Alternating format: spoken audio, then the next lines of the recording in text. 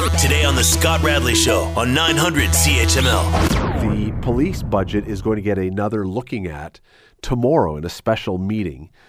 And prior to that, Ward 2 Councillor Cameron Kretsch has come up with some ideas of some ways that some money can be trimmed off the police budget. You heard about it on the news a few moments ago.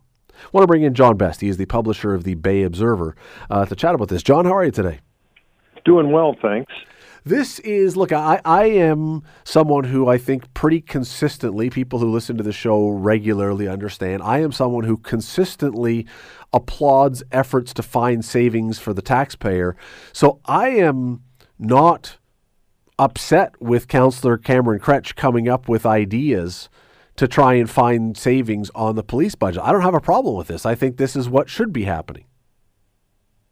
No, exactly. The only caveat I would have is it looks like they've gone through this police budget with a fine-tooth comb, and one would love to see a councillor, especially him, go through the budget that he's responsible for at City Hall with the same kind of scrutiny. Well, I was going to say that, John, because it seems as though there has been real effort to find meticulous little things in this one, and similar things that I would look at in the city budget seem to have slid through or gone the other way.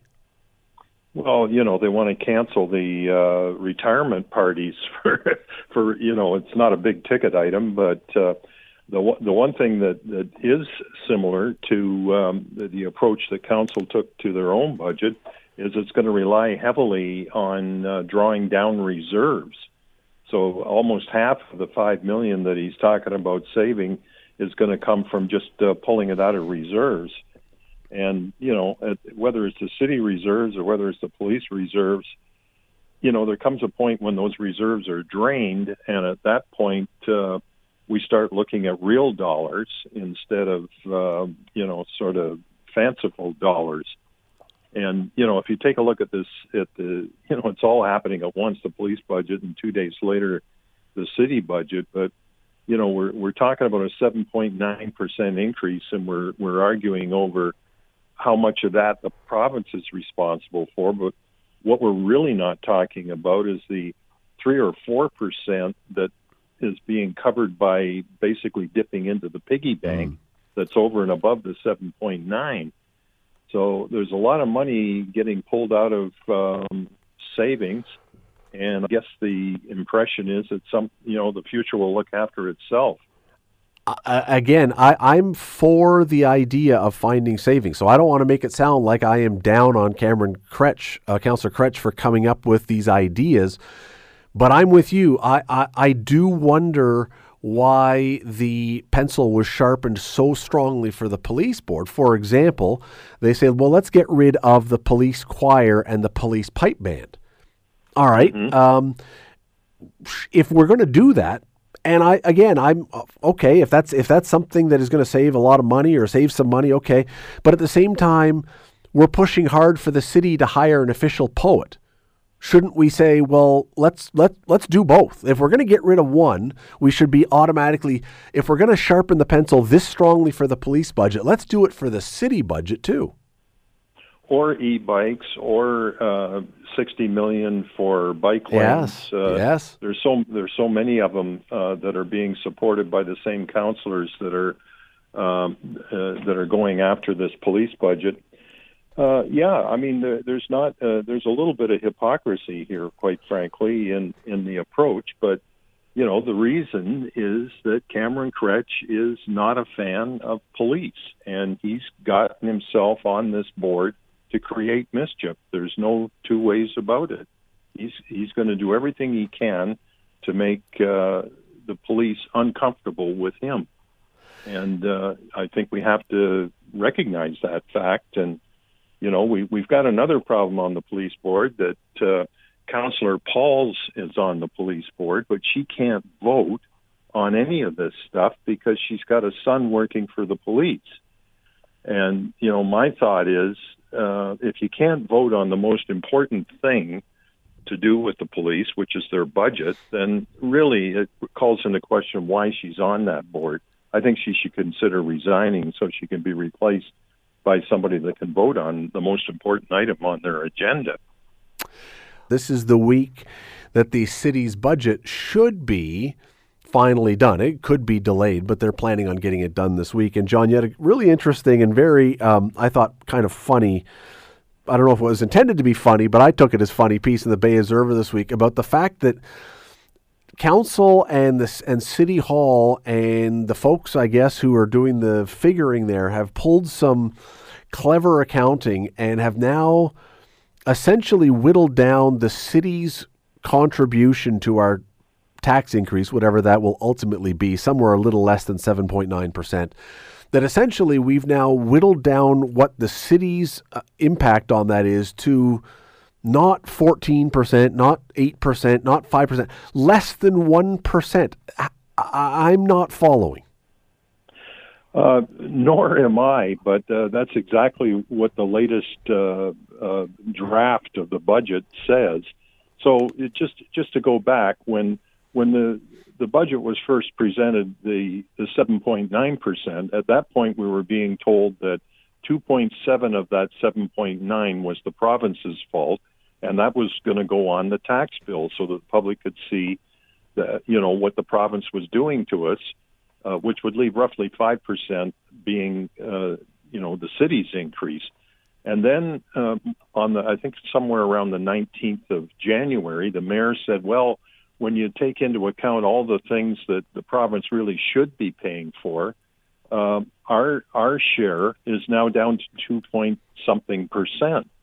And then in the latest iteration of this budget, they're now saying that the city's really only responsible for 0.8 of 1%. And my comment was, well, why don't we wait a few days instead of passing the budget this week? We might be able to get the city down to zero. Or less, or negatives. Or negative, where they have to send us money immediately. So I don't get it. It's to me, it's all posturing. And frankly, the public doesn't care. When they see stuff like bike lanes, when they see $3.9 million to fix up somebody else's facility for an entertainment facility, when they see counselors increasing their own staffing, you can fiddle around with a tax bill and put a line on it, but nobody's being fooled by this. Stuff that council added to this year's budget, the one that's being considered, is adding something like 90 bodies and amounts to about 2.7% of the total increase. So, that was also contained in the same budget that had this 0.8 business. But John, so it's actually, that's not exactly right either. And I'm not taking issue with what you're saying, but they've actually spent an awful lot more than that. It's just being camouflaged by the reserves that are being drawn upon. So it actually, the idea that the city is putting out here that says, well, we're bringing in an increase, we're causing you an increase of less than 1%. That's not even remotely close to accurate. No, that's right, because they've gone into the piggy bank for, I think this year, something like $150 million. So if you actually look at the budget documents, the increase in spending, I think, is over 10%. So that's the actual increase in spending. So, yes, you're right. By drawing money out of reserves, yes, it won't be impacting this year's tax bill. But, when those reserves are gone, at that point we'll have to start paying for things with real dollars. And I think it's going to mean some big tax increases down the road. Well, are they not essentially setting a giant booby trap for the next council? Because the next council they won't have all those reserves. They will be cleaned out. So we're going to have to spend, as you say, real dollars. Is the next council not waiting for a landmine to be stepped on? I'm afraid it is. I think it's. I sometimes get the impression that this council, now that they've been in for a year, and some of them have been in for longer than that, some of the like-minded counselors, I think they're starting to realize that the public is getting very angry, and it almost feels like a Second World War kamikaze mission where let's get as much of this stuff enshrined so that it can't be reversed because we may not be around after the next election, but let's get as much of it, sort of set in stone as we can. I don't know if that's the case, but it's starting to feel like that because, when we're sitting down considering a budget with this kind of increase and just at the same time talking about frivolous projects, it's hard to believe that these people are serious. Well, I go back to what we talked about before the break. If we are looking to shave, I think the number was in one of them, $1,900 was one of the things that was highlighted too. We can save $1,900 from the budget on the SurveyMonkey license from the police budget. If we're going that deep, and yet then we can't see the spending on, as you say, a concert hall or other things that are just totally unnecessary right now on the city budget, it doesn't seem like it's all that serious. It just doesn't to me. Well, they're even going to cut their cable TV. They don't want them to have cable TV. So, cable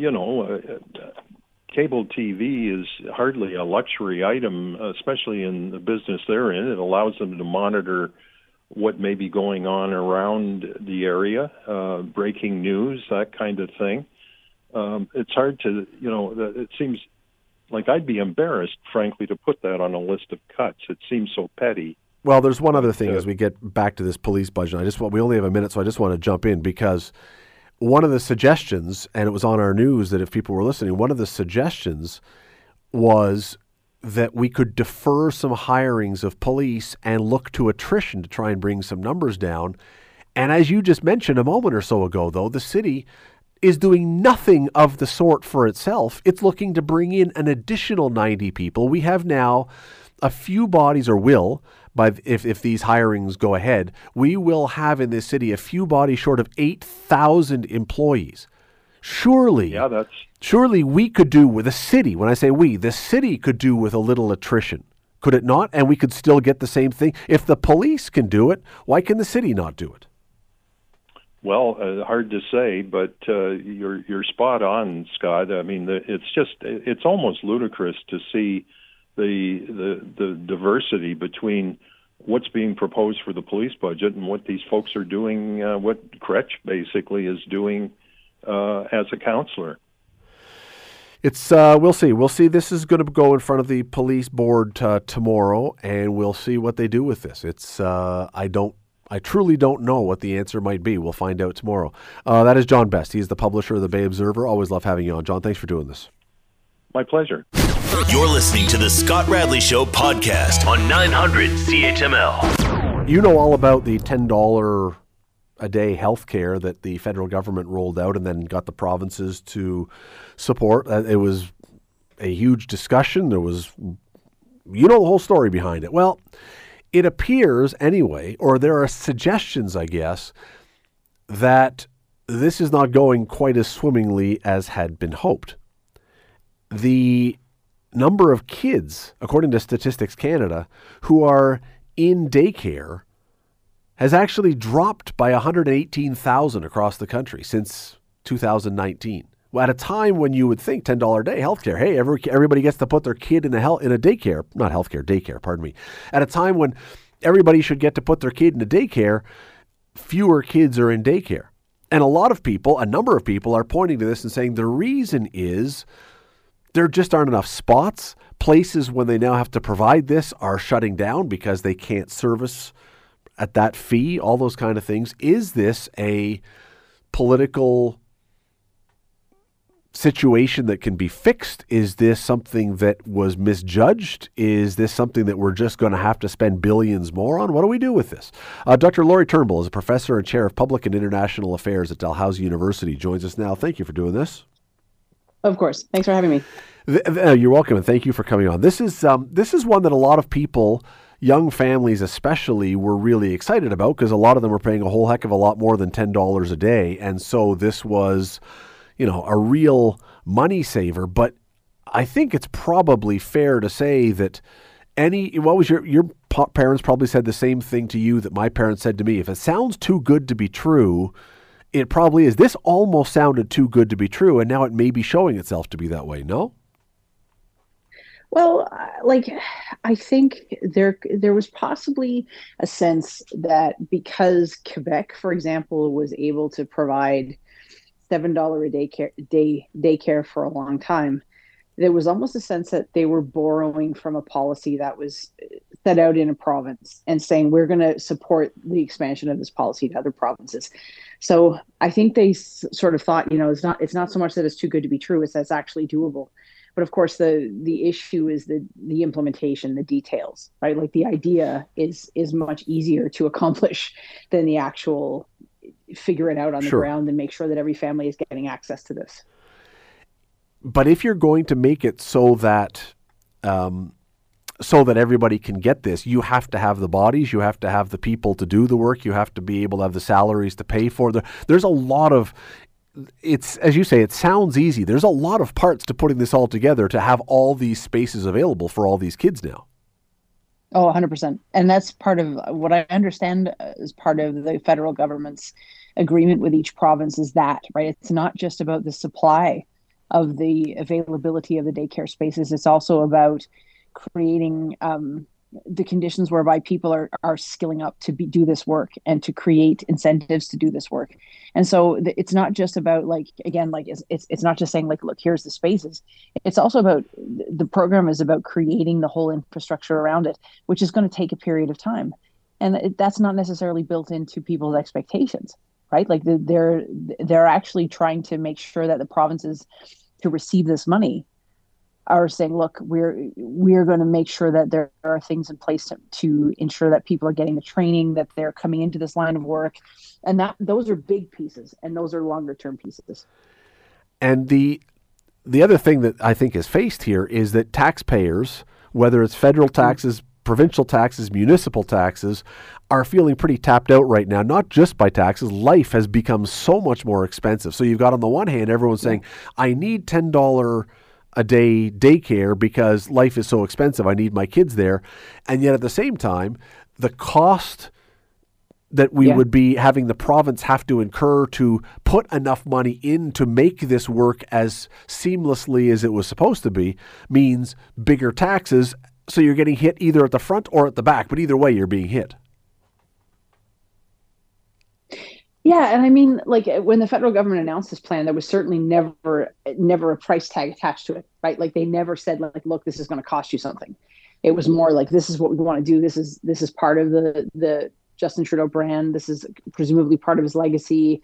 This is a big piece for them, and so they never put it up there as saying people are going to have to pay extra for it. It was always put up as this is something that we want to do, and this is something that is part and parcel of the kind of country we want to build. This is totally plugged into their growing the middle class, right? Because if you have a family where the two spouses are working and the kids are in need of care, and you get to the point where it's it makes more economic sense for somebody to stay at home because the cost of childcare is through the roof, and it's actually more expensive for us to both work. That's crazy. Nobody wants to be in that. And that doesn't make any economic sense. And so I think they were trying to plug into that, but yet now they're on the kind of the push of the delivery side of it, where it's is this actually working out? And how much time is it going to take to build the pieces in place where the infrastructure for the child care is in place, even though the promise is there for the $10?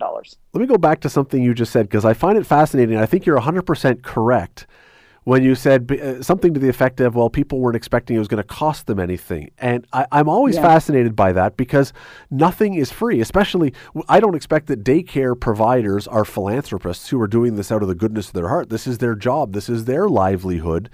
How do we go into any of these programs, whether it's this or pharmacare or universal this or universal that? How do we go into any of these with this idea, it's never going to cost me anything? Is that not the height of naivete? Well, I mean, everything costs us. It's more of a question of whether it's going to cost us more. And so I think the way the Liberals have always put this out has been, we are going to do this. We're going to pursue this program. We are going to rejig childcare in a way that everybody is going to have access to $10 a day. And they've never attached a tax hike to that, for example, right? So we pay. We're taxpayers. We pay. We don't get anything for free. Absolutely not. But the way that they've come about, the way that they've communicated it has never been with an extra price tag to it. And so, I mean, they're not doing that now either. But I think when we see the kinds of back and forth they're having with the NDP, for example, around dental care, pharmacare, it's like, okay, how much can we load on this without them expecting us to pay more? Who then? Okay, so the federal government came up with the idea. They negotiated with the provinces. The provinces came on board. By most accounts, it hasn't worked as well or as easily as was thought. So is that the fault of the federal government for not getting more of this put in place beforehand? Is this the fault of the provinces for not funding it sufficiently? Who holds the blame for where we are right now, if there is blame?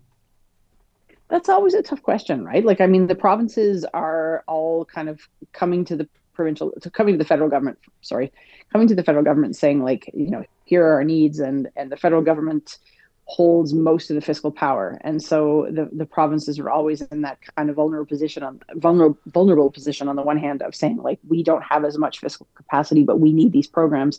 And there are so many things that are assigned to the provincial governments by virtue of the constitutional allocation of power.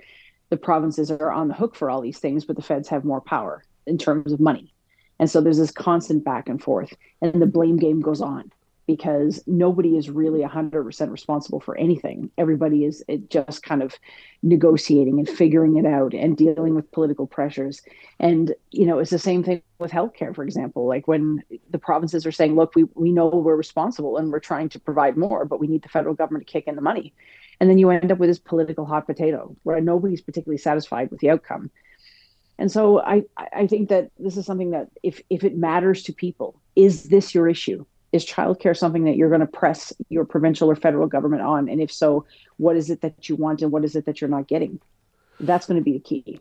And I'm not sure necessarily that this is going to be top of mind for everybody. I think that there are other issues. I mean, the Liberals will put this out as something that they're doing to combat the affordability crisis, but I'm not sure that that's where people are sitting at this point. I think that there's lots of other things that are factoring into the affordability crisis. It's a fascinating discussion because we got to run, unfortunately. I wish we had a lot more time. But again, the idea, I think most people would love for this to work and would love for it to work well and to benefit from it. But I also don't believe that people right now have an appetite, as you just point out, how much can you stack on? And, you know, the federal deficit is huge. The debt is huge and growing. Taxes are already, you know, at people. I just don't know how much more people say I'm willing to accept. Although for some, as you say, $10 daycare is cheaper than whatever tax hike you might get. So it's boy, huge. It is complicated. Yeah. Dr. Lori Turnbull, always love having you on. Thank you for the time today. Thank you, too. You're listening to the Scott Radley Show podcast on 900 CHML. As I say, Don Robertson looking still tanned, back from vacation. How was it? Great. Anytime you're away and you can wander around in a pool, which was frightening for a lot of people, but I did it anyway. We talked about you on the air wandering around in the pool. And imagine. Who was in? Steve Foxcroft. We're talking about how you probably were wearing a leopard skin thong and... So is there anybody still listening? Well, there was many appointments set up at vision clinics. It was great. It was called Bahamar, and Susan and I went over to Atlantis just to look around, and both cab drivers said that the place we were at now was considered the nicest place in the Bahamas, and that's not why we picked it. It just looked pretty cool, and price was reasonable and much better than Atlantis. But boy, there's got to be 50 pools there. I mean, it was unbelievable. I mean, there was hundreds of rooms. What they do, the bad part is you can't buy anything all-inclusive. No? No. And they're pretty good at, we'll just throw this 15% service charge on and a 10% resort tax. Yes. So everything's plus 25%, and it starts too much. Like the price of everything starts too high. You know me, I didn't drink, but I did see a guy ordering a Bud Light for $12.50 US. Yep, there you go. Well, I'm glad you had a fun time, and I'm glad that you're now back good. And you can sell 40 or 50 homes to pay for it. Yeah. That's right. Don, by the way, if you don't know who Don is, I don't know who you might be who doesn't. Don is the guy who runs the Dundas Real McCoys and ComChoice Realty in Dundas, and the 2014 Dundas Citizen of the Year, and we're anticipating the 2024. We haven't heard anything about 2023, who won that. But well, last time we won an Allen Cup, I won it. Did you? Won the Allen Cup maybe. in 23, but I haven't heard from them. Yeah, well, we'll see. Well, I haven't heard who's won it this year, so maybe it is. Maybe they're just keeping it a big secret. I'll tell you what, we were coming home yesterday, and we're on the plane, and the plane takes off, and we could hear some rattling in the compartment, like the, what do you call it, where you put your bag above the. And there was obviously a loose bag, and something was just going. Well, all of a sudden, about 3 minutes later, after the seatbelt sign has come off, this airline steward is standing beside me because the guy behind me has pressed the bell and is convinced that it wasn't from the luggage rack above us, that it's the outer shell of the plane that has cracked and we're all about to plummet to our fiery death.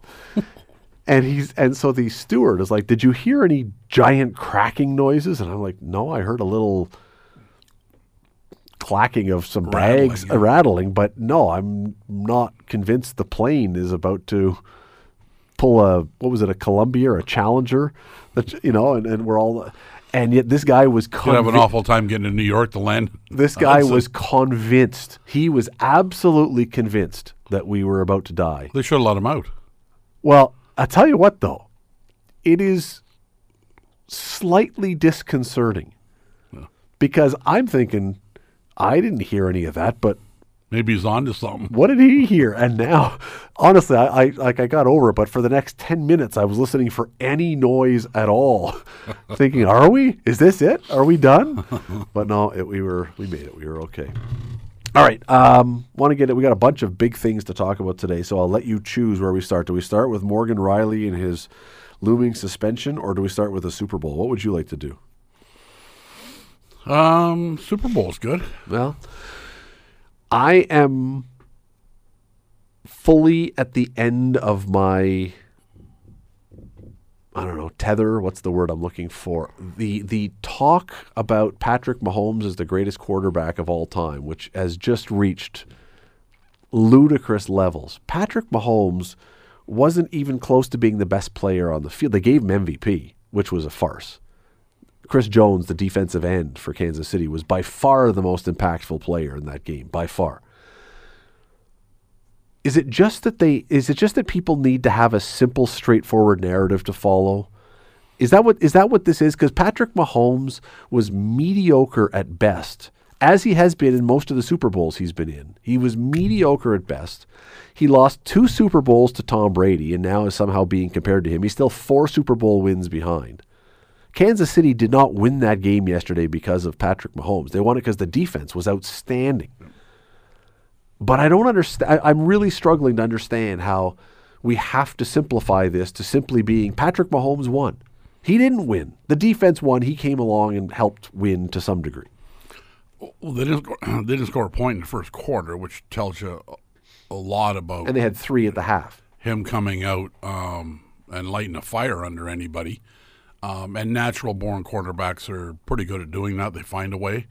But the Americans and the Super Bowl and the NFL are all looking for heroes. They like to put somebody up on their shoulders and carry them around. And it's not that sexy to put a 7-foot-tall defensive end on your shoulders and carry them around. And they want everybody, and this happens all the time. Tom Brady, who might be the best quarterback to ever play the game. He might be. Stats would suggest that there's nobody better. But Bob Greasy was considered one of the absolute very best. Fran Tarkenton was the best ever. Terry Bradshaw was the best ever at his time. Yeah, and who was playing for the 49ers when they were winning? Joe Montana. So if you notice, there's a real trend that it just has to be the quarterback that is the best player on the field and on the planet at any given time. See, I mean, the fact that he got MVP, I didn't put too much stock in yesterday because, honestly, I believe still the media votes for MVP. And considering half the media who were there were covering Taylor Swift and work for Entertainment Tonight and have probably never seen a football game before, and Patrick Mahomes is the only guy they'd ever heard of, it doesn't surprise me. It was either going to be him or Kelce. But since Kelce did almost nothing, you couldn't give it to him. Well, he yelled at his coach. I'm just amazed that even people who seem knowledgeable in football have somehow fallen for this complete recency bias and forgotten every other player that's come before. And yet, you know what? I'm not saying Patrick Mahomes is a bad quarterback. He's a very good quarterback. I'm not suggesting he's a bum. That's not it at all. But the idea that somehow they won because of Patrick Mahomes, I would argue, Don, and I say this with absolute sincerity, I would say there would be 10 quarterbacks in the NFL, at least, who would have won that game playing for Kansas City with their defense playing the way they did, at least. And a bunch of them would have won by more. Josh Allen would have had a heyday there because he's a big, strong guy. He could have done some things that other guys can't do. I would argue Josh Allen, they don't go to overtime because they win before overtime. Yeah. And flip it around. And I've tried to have this discussion with a couple of people. Flip it around. If Patrick Mahomes is the reason they won, does that mean that if Patrick Mahomes had been playing for the Buffalo Bills, that the Buffalo Bills would have won that Super Bowl? That the Buffalo Bills would have beaten Kansas City? If Josh Allen was on Kansas City and Patrick Mahomes was on the Buffalo Bills in that playoff game, by logic, you have to believe then the Bills win that game and go on to win the Super Bowl. Hey, if you're going to flip them around, I would suggest that Josh Allen playing for Kansas City, if you're going to flip them, they don't go to overtime, as you pointed out. They've already won this thing, probably before the fourth quarter starts. You see, when you talk about MVPs in series or games, I'll go back to my natural sport of hockey, you're likely looking at either the leading scorer in the playoffs or the top goaltender, right? Well, it's easy to see. Yeah, I understand that. But that's the kind of the go-to spot to pick who is the best player in the playoffs. When in actual fact, it may not be. It may be the guy that was good enough to shut down Connor McDavid and hold him to 6 points in the finals, which would be a tremendous effort by any center playing a defensive role who would get zero votes and very little recognition, because that's just traditionally not the way sports go. They like the fancy and they like the sexy, and that's generally where they go. And in the NFL, the quarterback is generally the sexy guy, or maybe a wide receiver, running back if he gets 200 yards, right? I'm just looking down the list right now of Conn Smythe Trophy winners about your point, and probably the last guy who falls into the category you described, the not sexy guy, the person that was most valuable but doesn't have the biggest point totals or the goalie, you may have to go back to 1981 with Butch Goring. It's been that long since, because I mean, everyone after 41 years, 43 years. I mean, everyone after that, maybe Claude Lemieux in 1995, maybe, but he was still putting up a bunch of points that year. He was still so, but even then, that's still, you're talking 30 years. But that's how they're picked, because it's easy, and it's the media that picked them. Look, I don't dispute that. I years ago, the Hamilton Bulldogs games, whether it was AHL or OHL, years ago they used to have the media pick the 3 stars, and I stopped participating largely because more often than not it was just who scored the winning goal. He got first star, because half the people would, and the person could have done nothing. There were times when, and this happens not just here, I mean, look, it happens everywhere, but they've got the second and third star picked out, and the first star is whoever scores in overtime. The person could have done absolutely nothing all game. He could have been the worst player on the ice, and suddenly he's the first star. And I mean, look, it's in a Tuesday night game in January. Who cares who the 3 stars are? Yeah. But with the Super Bowl MVP, this is the stuff that legacies and resumes are based on. Well, they probably gave it to Mahomes because of the uproar if they'd have given it to Taylor Swift. Well, they probably wanted to. Yeah, it's I don't know. Well, I we'll see. I don't. For Super Bowls, it was a pretty good football game.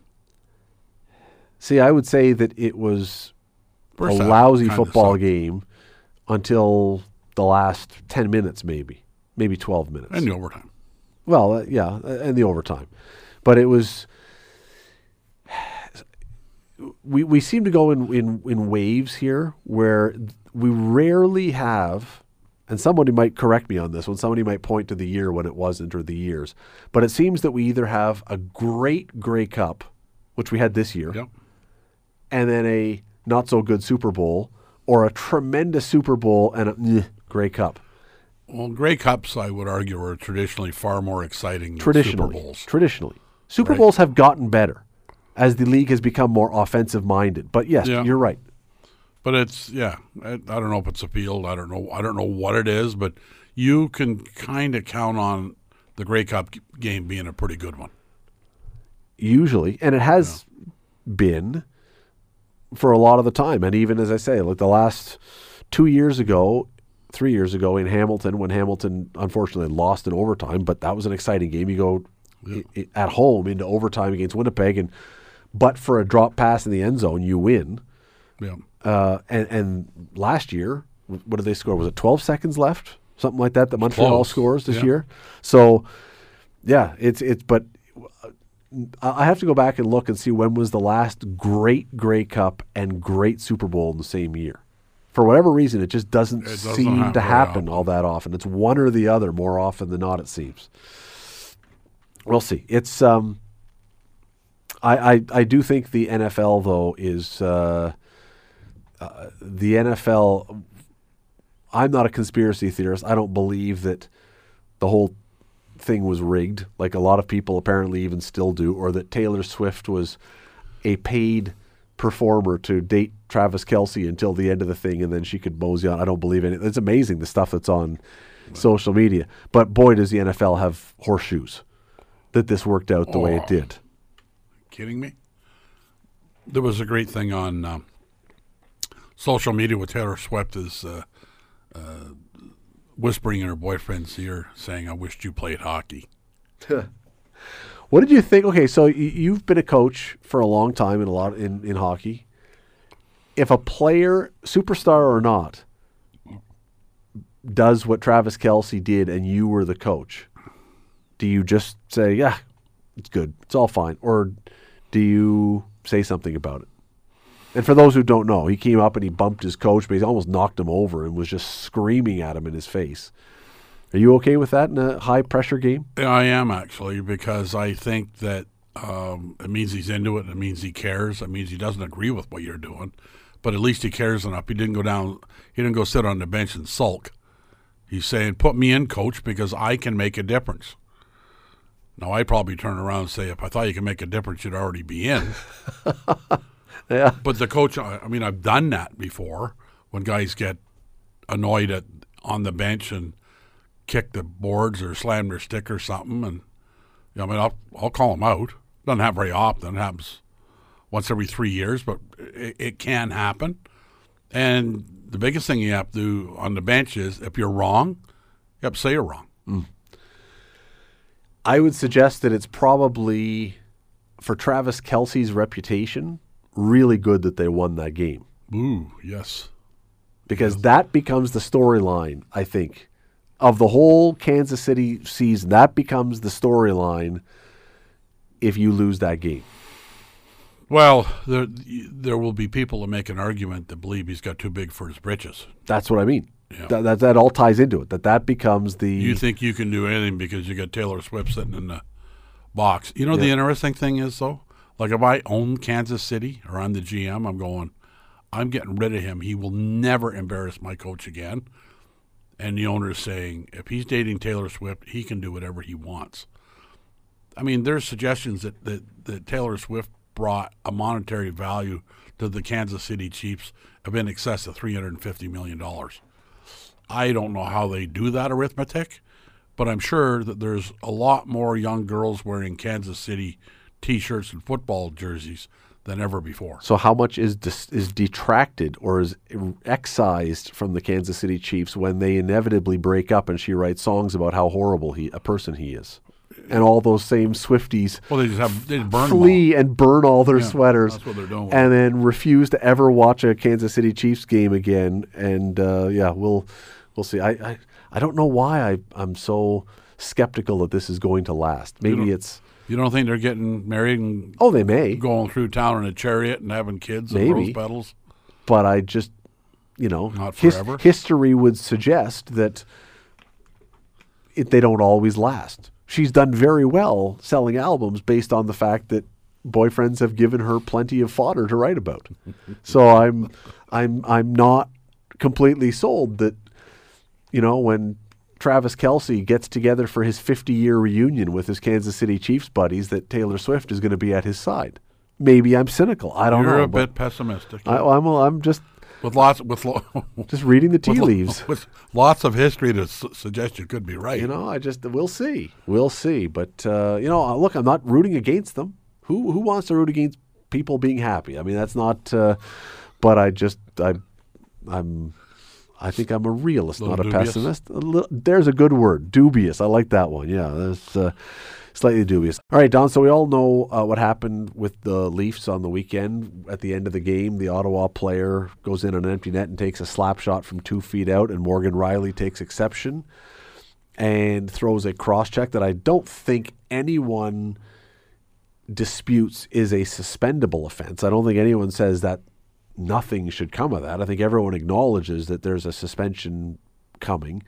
Question is, what kind of suspension? And I'm reading on Twitter Terry Cochan from the Toronto Sun, quote from Sheldon Keefe, the Leafs coach today, asked about the in-person hearing, which means probably more than 5 games, 6 or more.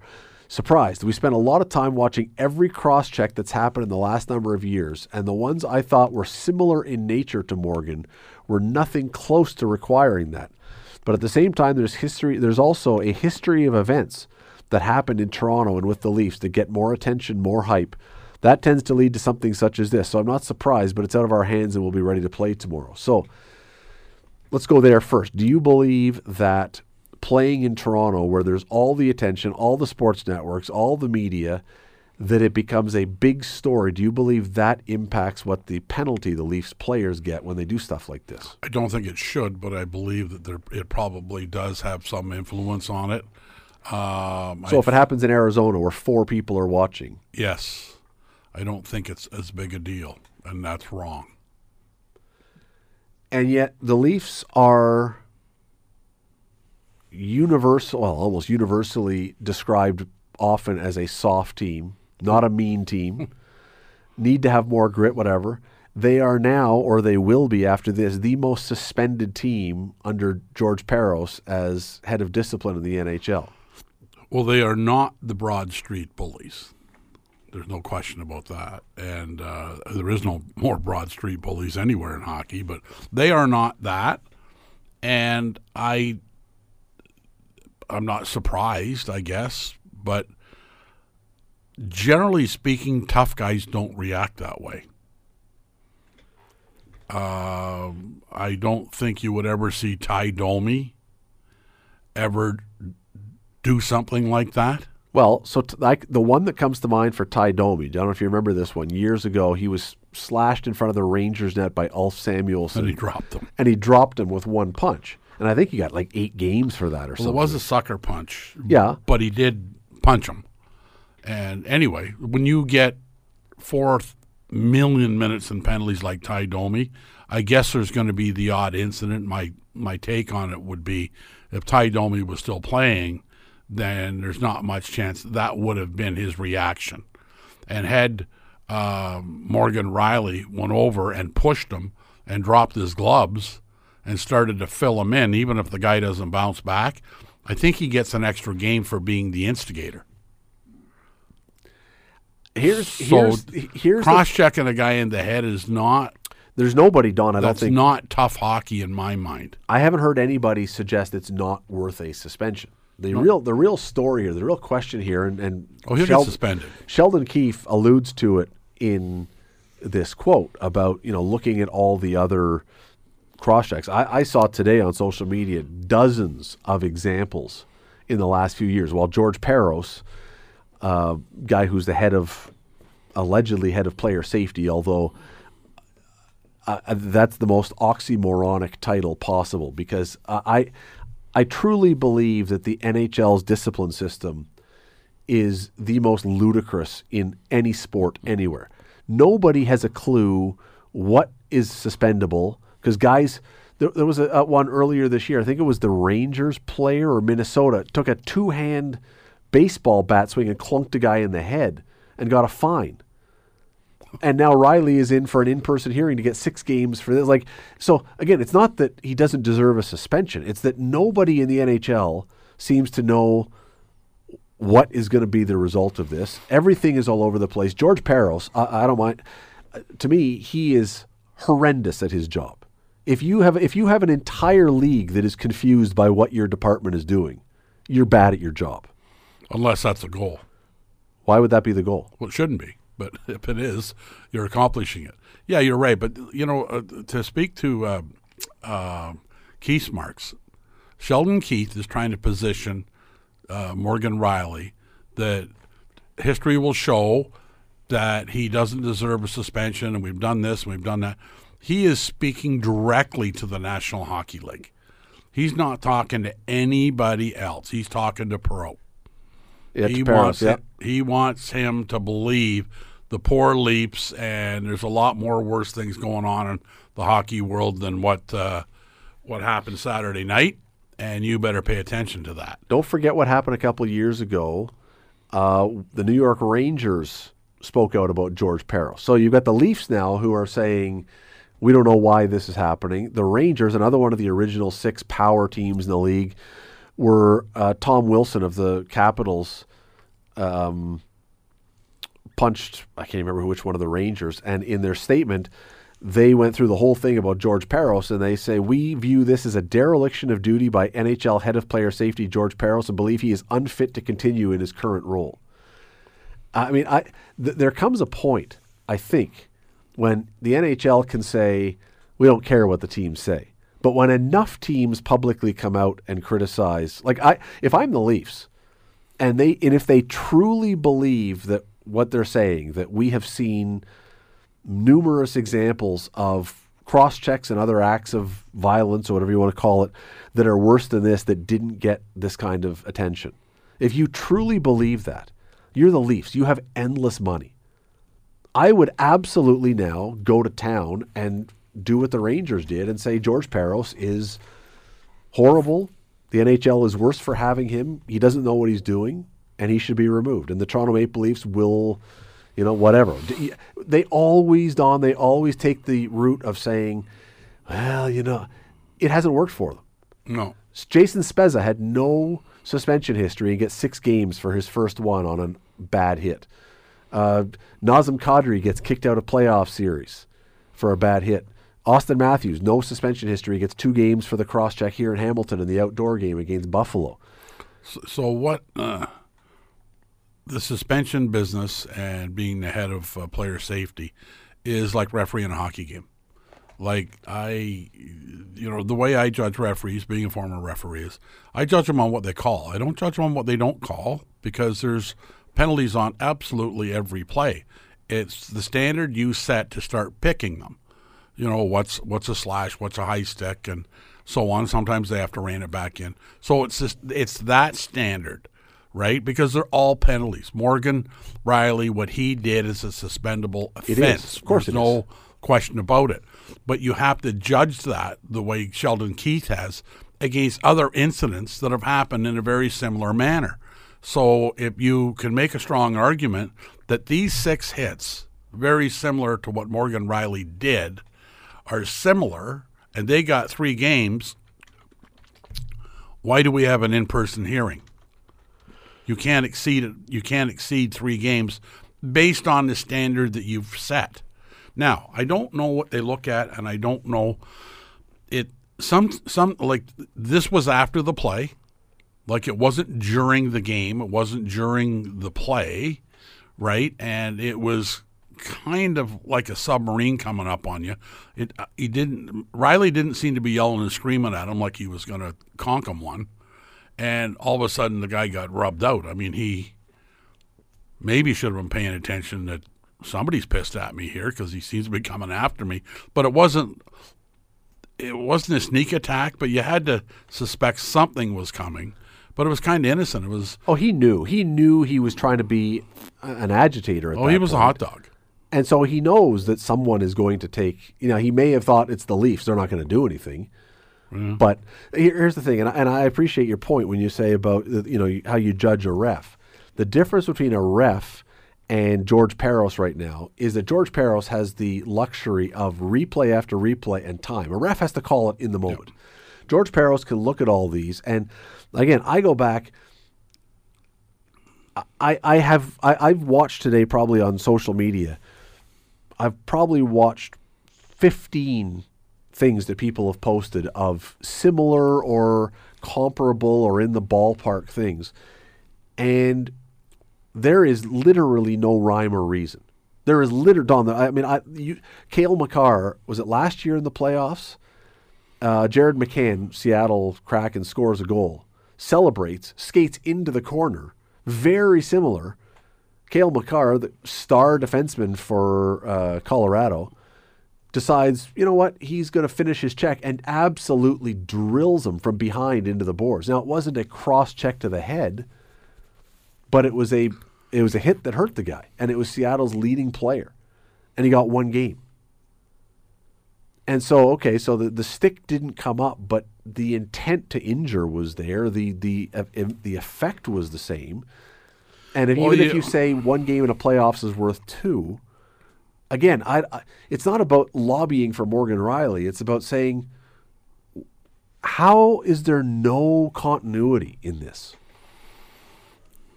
Well, it's a hard standard, and when things start circling the drain, you're in trouble. And he will be judged.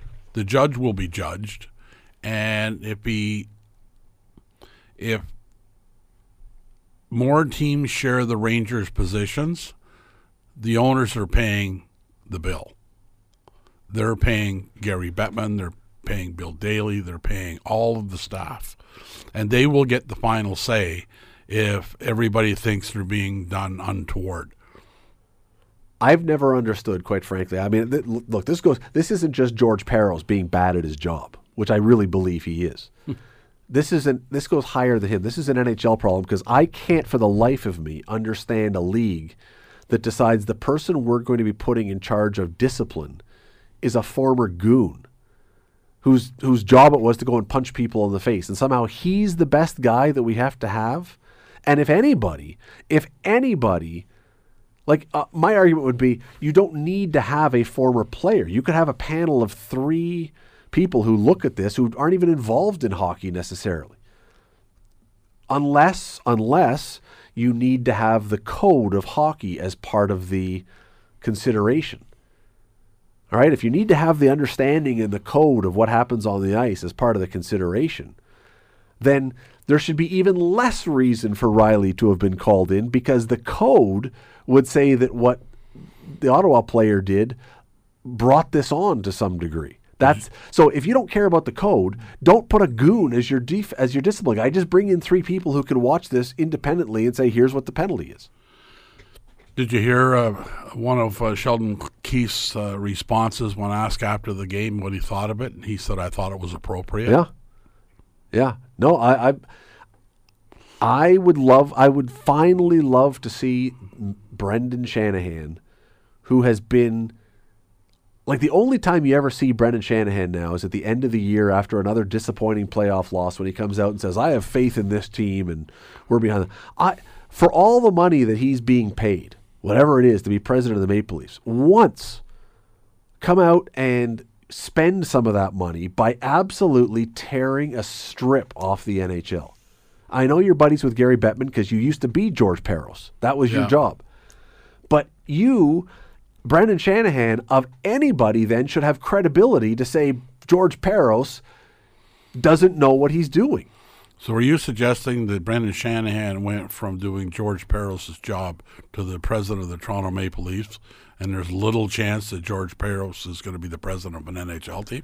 I don't know. I mean, he went to Princeton. He's not a dumb guy. He just does his job badly. And when I say he does his job badly, because there is nobody fan or apparently member of the hockey league or whatever who has any idea what he's doing from play to play, from incident to incident. I think he does have input, though. I mean, I think there are other people in his department that he doesn't just sit downstairs and put it on the big screen and say, I think this will be funny, watch this. Like, I think they have input from other people. Of course they do. And but he's the guy that makes the final call without question. If the NHL Department of Player Safety, which again I think is a hilarious title, if that was a business with shareholders, would George Parros still be president of that company? Yeah, probably not. Here's one that I've found, and I think we've talked about it over the years, is someone gets hurt on a play like that, and the player is, whether he's concussed or whatever, cracked ribs or whatever, and somebody gets a lengthy suspension, and then they appeal the suspension. Well, one of your members just got whacked pretty good. Like it's always been an odd thing for me to defend the guy that gets a long suspension against a guy that got hurt. Yes, it's kind of an odd setup. I mean, it is what it is, but well, they don't defend them all. We'll see what happens with Morgan Riley. So the longest suspension this year was 6 games. I believe that Morgan Riley is going to get 8 because of the thing that Sheldon Keefe said at the start. It's in Toronto. There's tons of attention on it. Lots of people have seen it. The NHL has to take a stand and make a statement and show they're serious. I think he's going to get 8. That's 10% of the regular season. Yeah. Wow. It wouldn't surprise me one bit. And I don't believe for a second that they're going to go below the 6 that was the previous one, which was a similar situation. But we'll see. Again, you're setting that benchmark now. I see when you do it to somebody in Toronto because they're in Toronto, because of what you alluded to, the Sports Network, hundreds of reporters, that doesn't matter. When you set that bar of Morgan Riley's suspension, deferring to your potential 8 games, if that happens in Phoenix now, it's an 8-game suspension. No, and that's the point. That's the whole problem. But that's when the Toronto Maple Leafs that's when they step in and say, this is BS. Yeah. It's exactly the same. That's when they call them out. They can get mad about this one, but they have to use the next one as an example and saying, you gave our guy double for what they did. That's when you mouth off, but in my mind. The argument, we got to run. The argument always is, well, they're not 1 and 1 are not the same. Nothing is ever exactly the same. But anyway, we'll see. We'll see. Tomorrow apparently is the hearing, and we'll find out. Thanks for doing this. Thank you, Scott. It was fun. Your tan added an aura to the whole proceeding. I'm sure. Yeah. The Scott Radley Show, weekday evenings from 6 to 8 on 900 CHML. The Scott Radley Show podcast is available on Apple Podcast, Google Podcast, and wherever you get your podcasts. I'm Scott Radley. Thanks again for listening, and do not forget to subscribe to this podcast. It is free. You will never miss an episode, and also be sure you rate us and review us. Whatever you think of us, we'll take it. Thanks for listening.